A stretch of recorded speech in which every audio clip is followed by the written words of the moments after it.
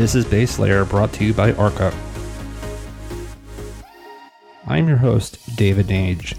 This is Base Layer, where institutional investors come to learn about crypto. Welcome back to Base Layer. This is David, and this is your new episode. I have Tom Jessup, the head of Fidelity Digital Assets, on the show with us today. This is a special show and a great show. Tom and I talked about what Fidelity has been building over there for the last few years. We talk about the actual time this all started, which was around circa 2014 and 15. Fidelity and the team have also spent a lot of time writing about the history of digital assets and about crypto, going back to DigiCash and Hashcash. So there's a lot of understanding of the rich history and the work that has gone into actually getting us to this point today. And so we talked about their services for custody and for other trading transactions. And we talked about the rationale and kind of the roadmap, if you will, for going from beyond Bitcoin to other potential crypto assets, which they're taking a look at right now. We talked a little bit about the possibilities and the feasibilities of Bitcoin going to zero, because some family offices and institutional investors still think that there is a probability of that happening, a possibility of that happening. So this is a great conversation. You're really going to enjoy it, and I think you're going to learn a lot from Tom and from what they're doing over at Fidelity. So remember, nothing on Base Layer is investment advice, so please do your own research. And on the flip side, you're going to hear the conversation with Tom. Enjoy.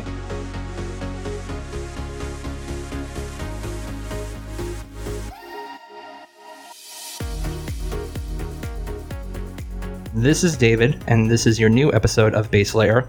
It is my pleasure to have Tom Jessup, the head of Fidelity Digital Assets, with us.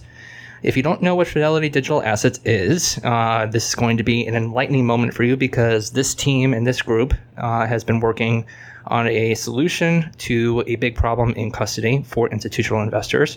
Tom has years of experience prior in institutional asset management at places like Goldman. And so, Tom, if you could, tell us a little bit more about yourself. Tell us about Fidelity Digital Assets, and tell us kind of what you're building there. Great. Thanks for having me today, David. Yeah, so I joined Fidelity about 18 months ago. I'd done a brief stint at an enterprise blockchain startup called Chain, and prior to that, 17 years at Goldman Sachs, where a lot of my focus was on investing in fintech companies and doing, call it, native business development, mostly in the institutional finance space. So really enjoyed that. And I've always really lived my career at the intersection of finance and technology. And actually, when I was at GS, I had gotten interested in Bitcoin and blockchain and had done some work there, which I'm happy to talk about. But when I came to Fidelity 18 months ago, it was a really wonderful opportunity for me to take some of my my expertise, but also my passion and interest in this space, and apply it to work that was already in progress at Fidelity and had been in progress for many years, really taking a lot of basic research we've been doing in this space and assembling that into a business, which we now call Fidelity Digital Assets. So one of the things that we like to do on the show is talk about not necessarily the when Bitcoin, but the why. And so, the next question is kind of why in your discovery of Bitcoin and blockchain, what about the underpinning technology, what about the innovation really struck you and said, this is where I want to spend, a good amount of my time professionally? Yeah, so it was probably 2014, and I had read an article that someone had sent me. Ironically, it was a scanned article from a magazine, which seems kind of interesting given the subject matter. But my background is I was a economics major undergrad. I flirted with being a philosophy major until my dad asked me to do something slightly more commercial with my life. And so when I read this article and did a bit more research in the space, I thought, Bitcoin at that time and the underlying blockchain was, like a liberal arts dream subject, because it had equal parts economics, political theory, game theory, behavioral aspects. And so I was just attracted to the subject matter more from an intellectual standpoint. But the more that I learned about Bitcoin and the blockchain, really started to think about the potential implications for finance. Not so much the idea that you would potentially disintermediate financial institutions or fundamentally refactor how they work, but that the technology itself could be a force multiplier or an enabler in a number of domains. One, financial inclusion.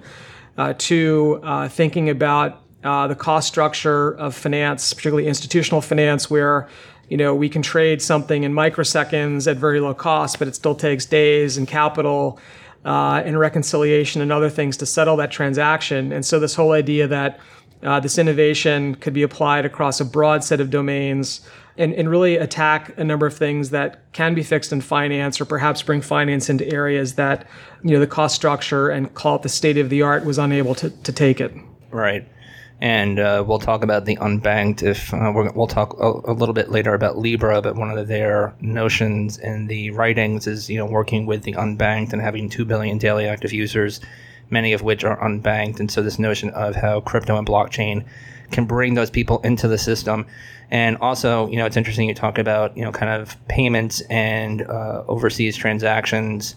We recently had Wire. We had Michael Dunworth from Wire on the show, talking about how transactions, it take 3 days if you were a retailer here in the States and you had a supplier in China or in India or other places around the world, and it would be, about T+3 for those transactions to finally clear, and then the supplier would finally send those goods. And so speeding up delivery processes, and also the kind of the costs, as you alluded to, dropping those costs on transactions down to a fraction of what they were. So really interesting. So let's learn a little bit more about Fidelity Digital assets, and talk about what you guys have built there from a high level. Institutional solutions for new asset class. Talk to us at a high level about what you guys have built, and then we'll go into the history of actually how this all came about. Yeah, so I think that the kind of the long-term vision, or kind of the guiding principle, is, coming back to what I said earlier. We believe that this technology is effectively a new medium for assets and can facilitate financial transactions that currently exist but do it better, or perhaps facilitate new types of transactions. And so what we really want to build in FDAS, or Fidelity Digital Assets, is really an institutional grade platform, brokerage capability for all types of digital assets, starting at the base layer with custody, also providing execution services, which we can talk about. As you probably know, and perhaps some of your listeners, the crypto market structure, in terms of how investors interact with it, is fundamentally different from the market structure that they're familiar with around listed equities, as an example. And so we're trying to call it a traditional institutional paradigm to how investors interface with the market. It's incredibly important, and in our early days of the launch, something that really resonates with customers. And then, in terms of our growth path, it really is adding more assets. We're certainly very interested in native issuance of securities or tokenization, which I think will come in the future, but obviously something that our clients are very interested in. And then building capabilities around those assets to increase the utility of them on our platform. So at some point, think about lending, think about margin, other things that are artifacts of traditional finance that are still being developed for digital assets. Really interesting. So we'll dig into a little bit more of those pieces in a few minutes, but we're going to dig into the history, because the history is rich, and we'll talk about kind of the circuit date of when Abby Johnson commissioned Fidelity Labs around 2014 and 15. But I want to make this a very specific point. The fact that Fidelity, and the fact that I'm talking to you, Tom, Fidelity, give or take, has about $7 trillion in assets under administration, and those numbers might be a little old, but Tom, obviously, you can give us an up-to-date if you have. But the fact that we're talking to Fidelity and we're talking to Tom right now, and they've spent the years to kind of experiment with this and get a product to market for the crypto space, for the digital asset space, is something that I hope resonates with the listeners. And so I want to talk more about this history. And so from your Medium post, some of the experimentation bore insights that helped us reprioritize and select the next batch of trials, but others did not prove out as we'd hope. Regardless, we were listening to the marketplace, and specific opportunities were beginning to emerge. So again, if you can walk us back to the history, 5 years, 6 years, whatever it was, talk to us a little bit about the history, and talk to us a little bit about what kind of experimentation occurred there, and what did you learn? Yeah. One thing about Fidelity, which I learned after being here, which I think is pretty amazing, is, this super rich history of innovation. As someone who was sort of entering the workplace in the 90s, the advent of the web, I had seen something that even before the web, Fidelity had distributed an online trading system on 3.5-inch floppy disk to customers. So even before the web existed, the company was innovating in things like online trading. And so there's this incredible history of innovation. And I think when we start thinking about Bitcoin and blockchain, it really is a continuation of that legacy. And it really started around 2014. And as I understand it, there was a discussion amongst senior management about the fluidity of finance or how to make finance more fluid. There was a discussion around blockchain. And the organization started doing some basic research in something called the Fidelity Center for Applied Technology. And this is an area of the firm where, currently as an example, the organization is looking at AR, VR, artificial intelligence, other types of things, really looking at basic research without perhaps a commercial objective in mind. And I think back in 2014, I think that was really the spirit with which the organization dug into the blockchain. And for me, what was fascinating, I was at Goldman at the time, and I personally was beginning my journey, and a couple of months later, had started making investments in the space. And I felt like, I was one of the few people on Wall Street at the time who was focused on it. There wasn't this upswell of collaboration and engagement amongst financial institutions. To think at that time that, Fidelity was mining Bitcoin and running nodes of the blockchain network and hiring people who had, early experience in the space, to me was really mind-boggling. And when you think about Fidelity Digital Assets, we didn't just kind of decide a year ago we wanted to build this business. A lot of the core components and the thinking and the expertise had really been developed over the prior 4+ years. And so, we experimented with things like mining as an example. We experimented with pilots in the cafeteria allowing employees to buy things with Bitcoin. You've heard about the Bitcoin pizza, and Lord knows what that cost in present value terms. We have the Bitcoin bagel. We have people buying stuff in the cafeteria, is the most expensive bagel perhaps they ever purchased.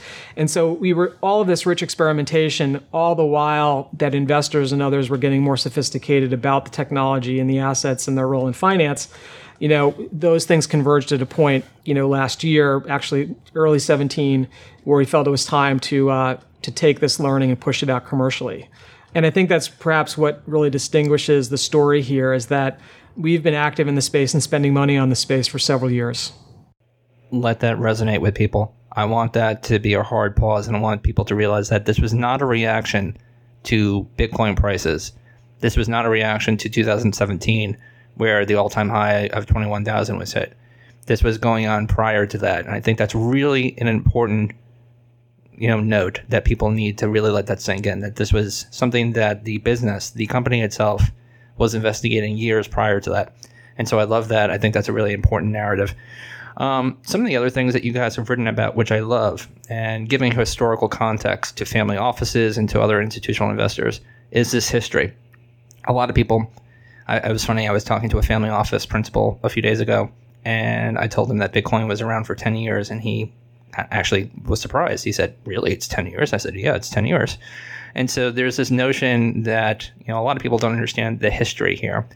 And a lot of people think that this Satoshi Nakamoto persons, whoever you want to classify it as, kind of came out from the financial crisis in 08, 09, and we had Bitcoin. But if you actually look at the history, and you guys have, and I love that, we talk about people like David Chaum and Nick Szabo, and we talk about things like DigiCash and Hashcash.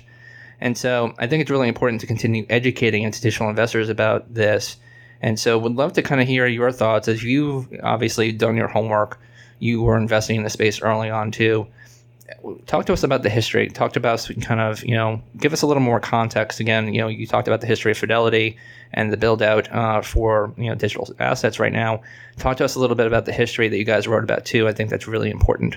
Yeah, I think, throughout technology, I guess my observation is that, there's always a time and a place. And I think it just so happened after 2008 with the Bitcoin white paper, it really galvanized attention in an area of technology or cryptography that had been fairly rich in terms of experimentation well back into the 90s and perhaps sooner. And so it really was this evolution, and, everything that is represented in the ecosystem today calls back to the work that was done by those individuals, and their legacy is really part of the space that we're operating in today. I actually have a slightly longer historical perspective, because I was trying to think about this idea of a scarce digital asset, truly native digital money. And if you actually think about money as a technology, there really have been reasonably few innovations over time. Obviously, moving from barter to some form of fiat money, coins as an example, in the 600s in Turkey, I believe, to double entry bookkeeping in Renaissance Italy, this idea that you can maintain a set of ledgers that would allow you to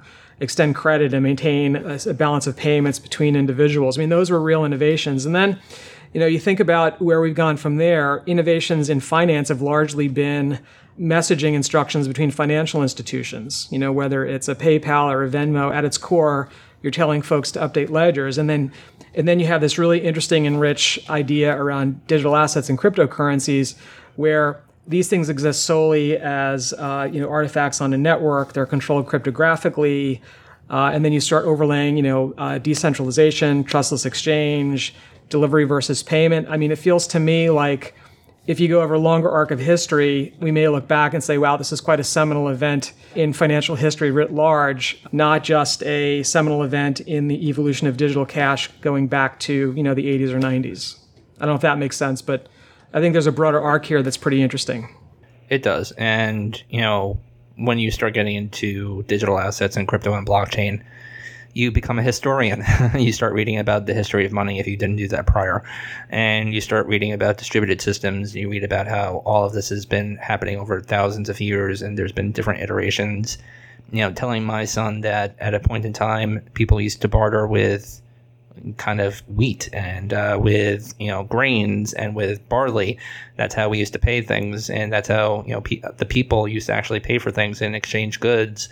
And so there's this been notion of the evolution of money for thousands of years. And so I love that narrative that you guys wrote about.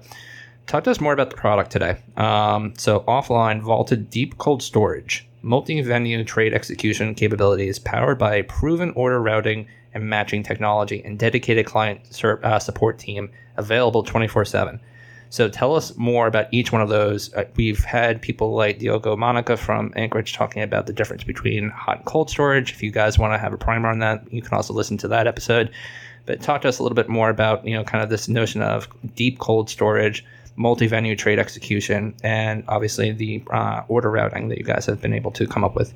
Yeah, so on the cold storage side, I mean, I think so as maybe not to bore your listeners, we basically have a hot, cold, deep cold structure.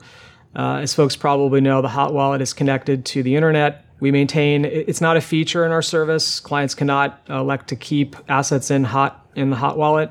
We really use it as a staging mechanism for transfers that are authorized by the client. So it's really more of a liquidity management layer than it is a feature.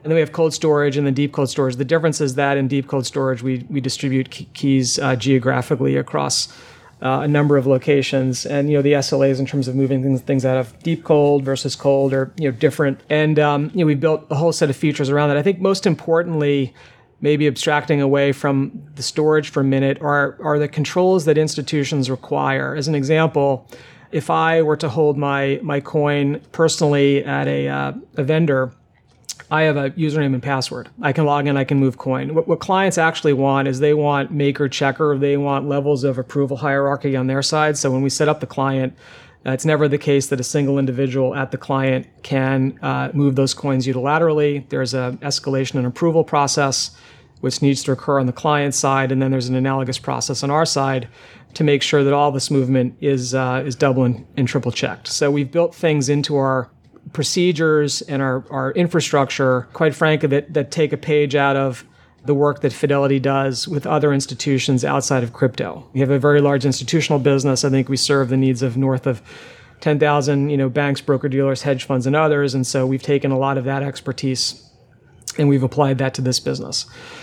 From a trade execution standpoint, coming back to what I mentioned earlier, the challenge for traditional institutions thinking about crypto is that if they want to find best price in the market, it probably looks like them having to open up accounts at multiple exchanges, fund those accounts, and then effectively manage their cash across those different venues in terms of finding the best price. It's administratively inefficient, it's capital intensive, and it potentially introduces risk into their business process by having cash at a multitude of exchanges.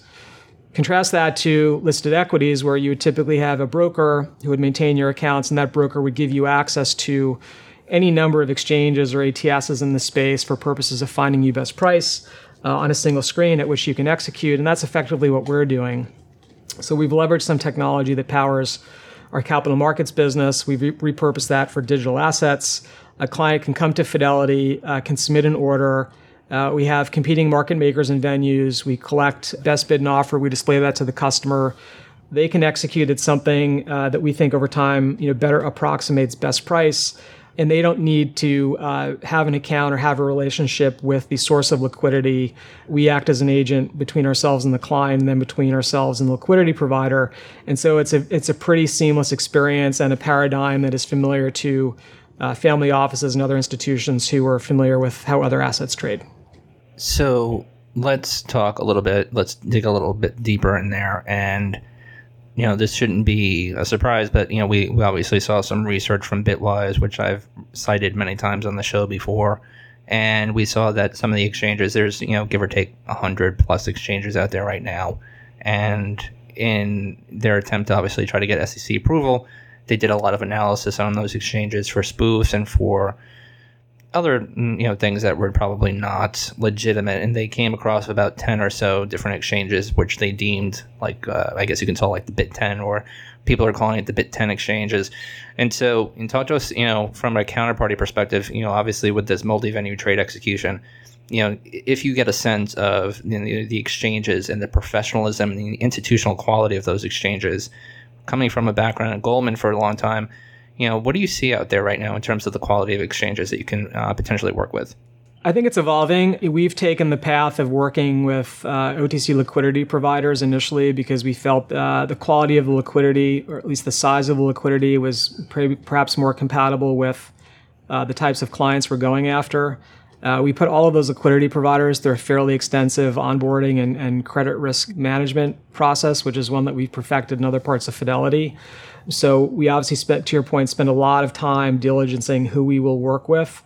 And quite frankly, I think, you're starting to see positive evolution in the exchange space with, the entrance of someone like ErisX and eventually, Bakkt. But, my take coming from institutional finance is that many of these exchanges were sort of the older crypto exchanges, institutional in name only. Most institutional investors would look at these exchanges, how they operate, the quality of the liquidity, and so on and so forth, and probably not apply the institutional moniker to them. I think that's changing quite dramatically. But as part of our process, we are taking on a fair bit of diligence and work to make sure that the standards of these liquidity providers and potentially exchanges meets minimum fidelity standards, which are a reflection of minimum institutional standards.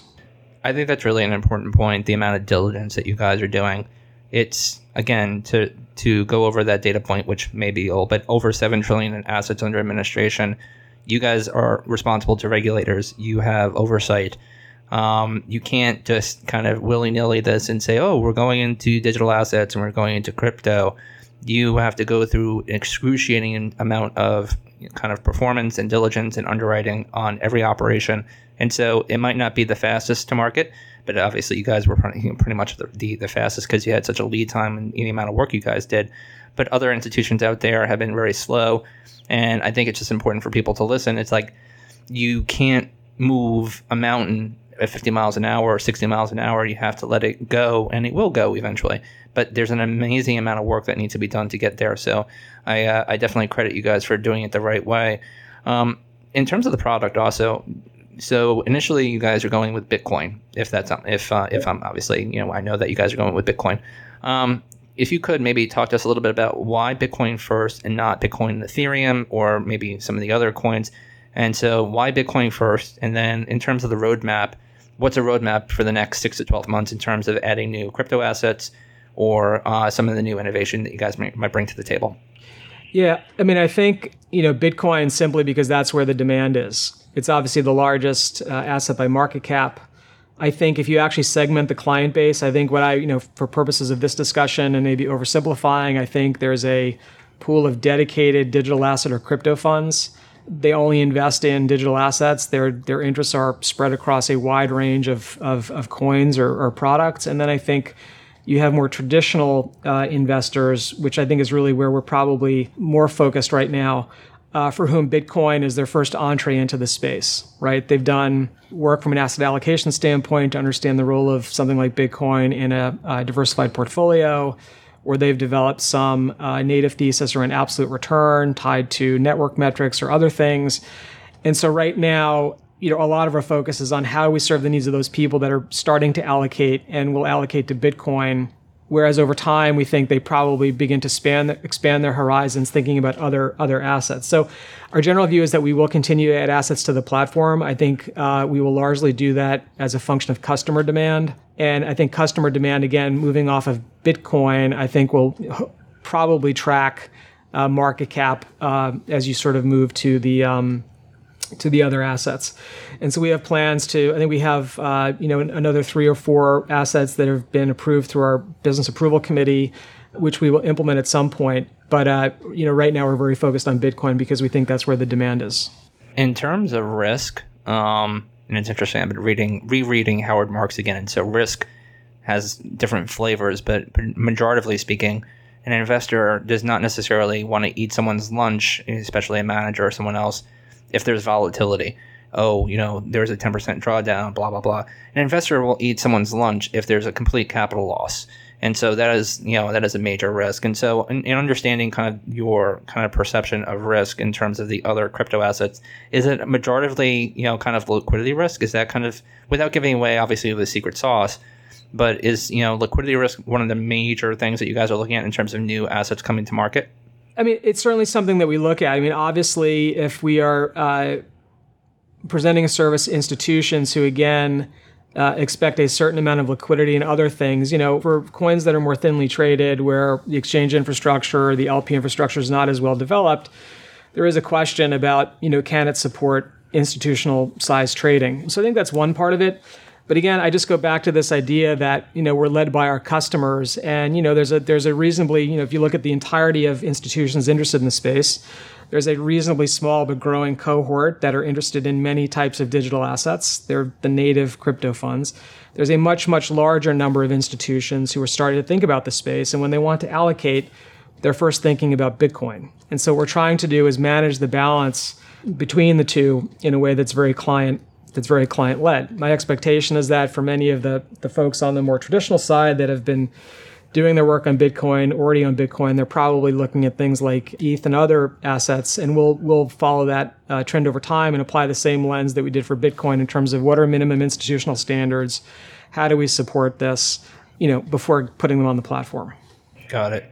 And that leads us to a really good segue in terms of a recent report you guys did. You did a survey of 411 U.S. institutional investors, among which 40% of respondents said they are going to open or they are open to future investments in digital assets in the next 5 years.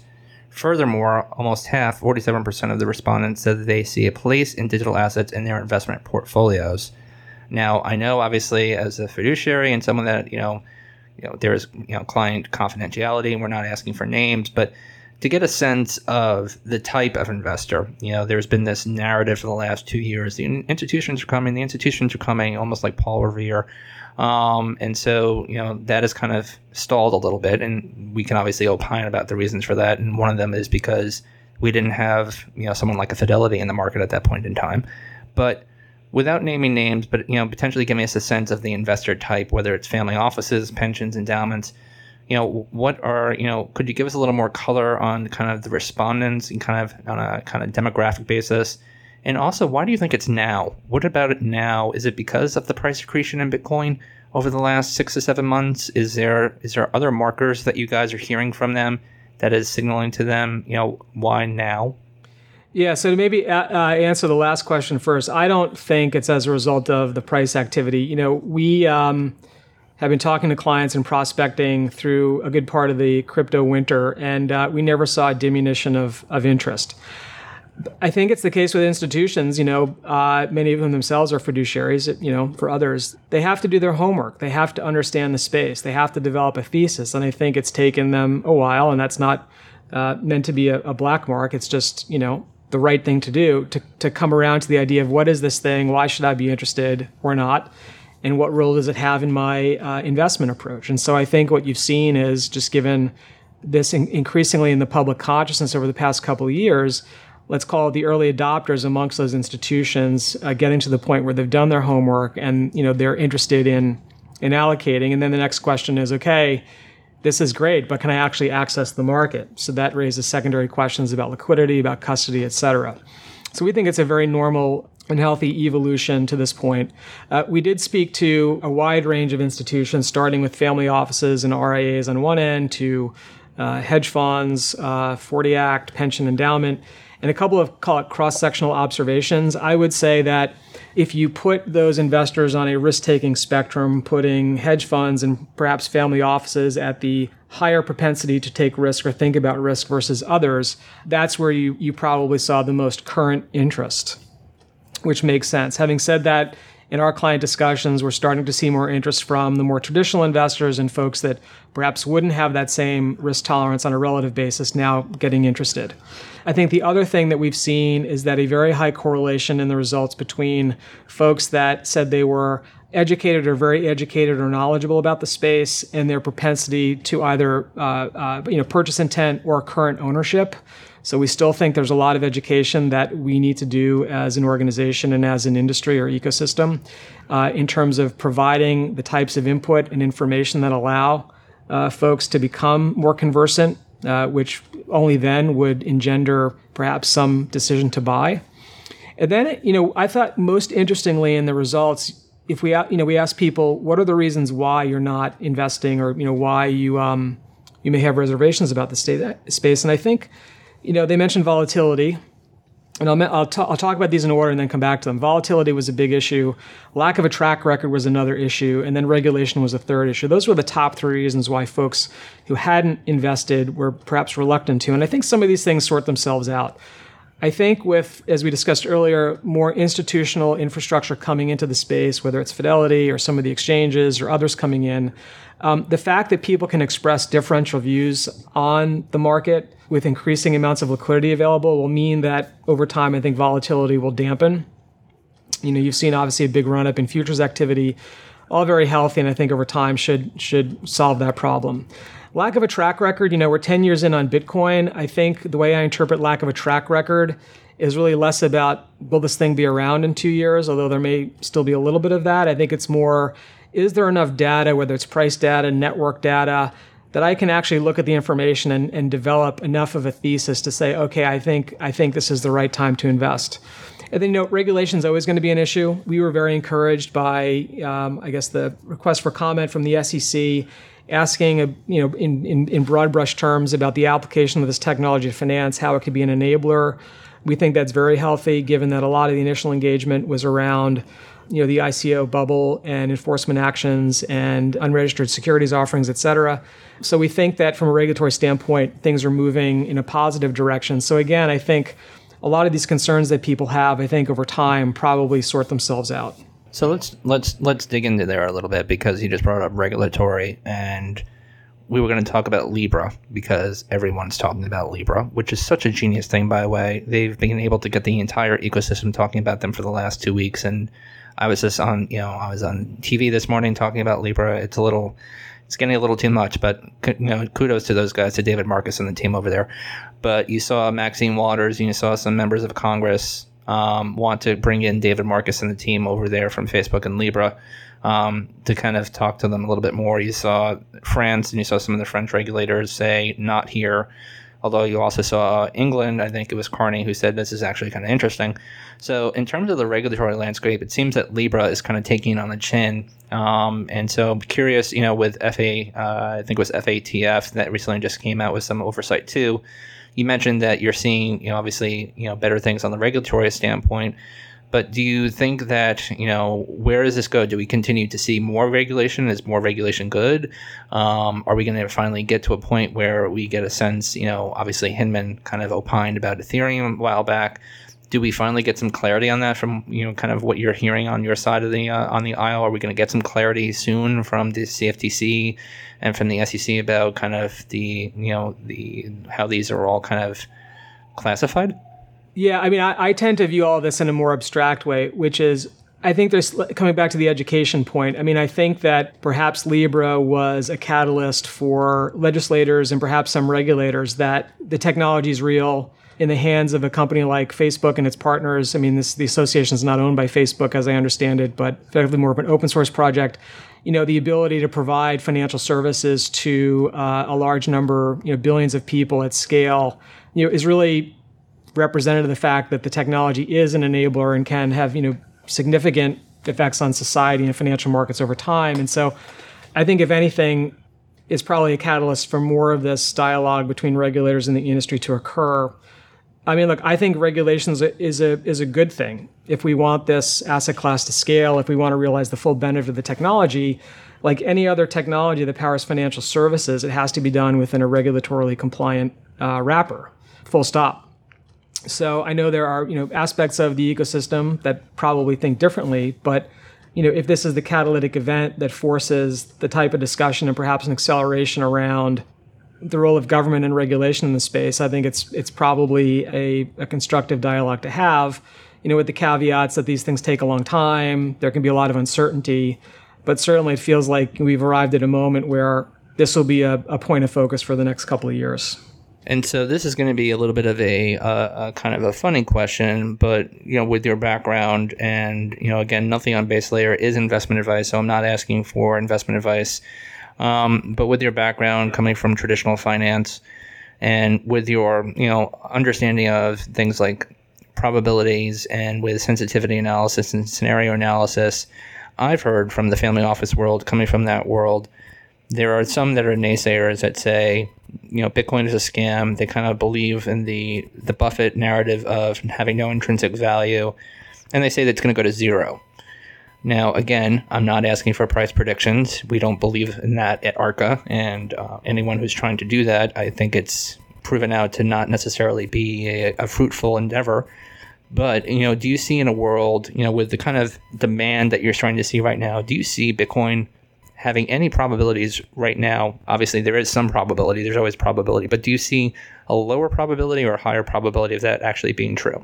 I think over time, I agree with you that, I don't make predictions either. I mean, there is a greater than zero probability, I guess, that it could go to zero. And I guess we could debate that with others for hours in terms of what potentially could cause that. But I think, the more activity on the network, the more venture funding coming into the space to find, use cases and other types of utility around the Bitcoin blockchain or other distributed ledgers, I think over time decreases the probability of an event like that.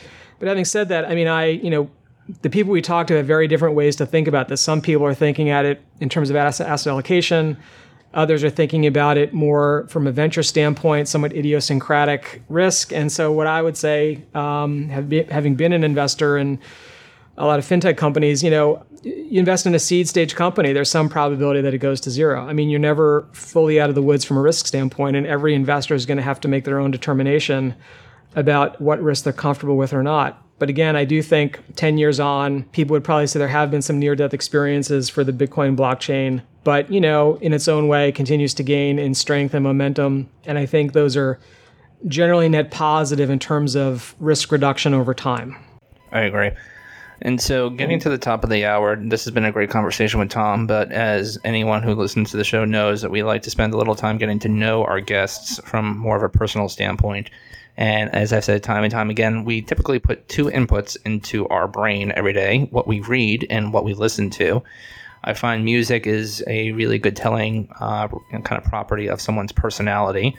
We've had people that have come on that surprised me and said that they listen to metal, and some that listen to classical music, and some that listen to their native Polish music.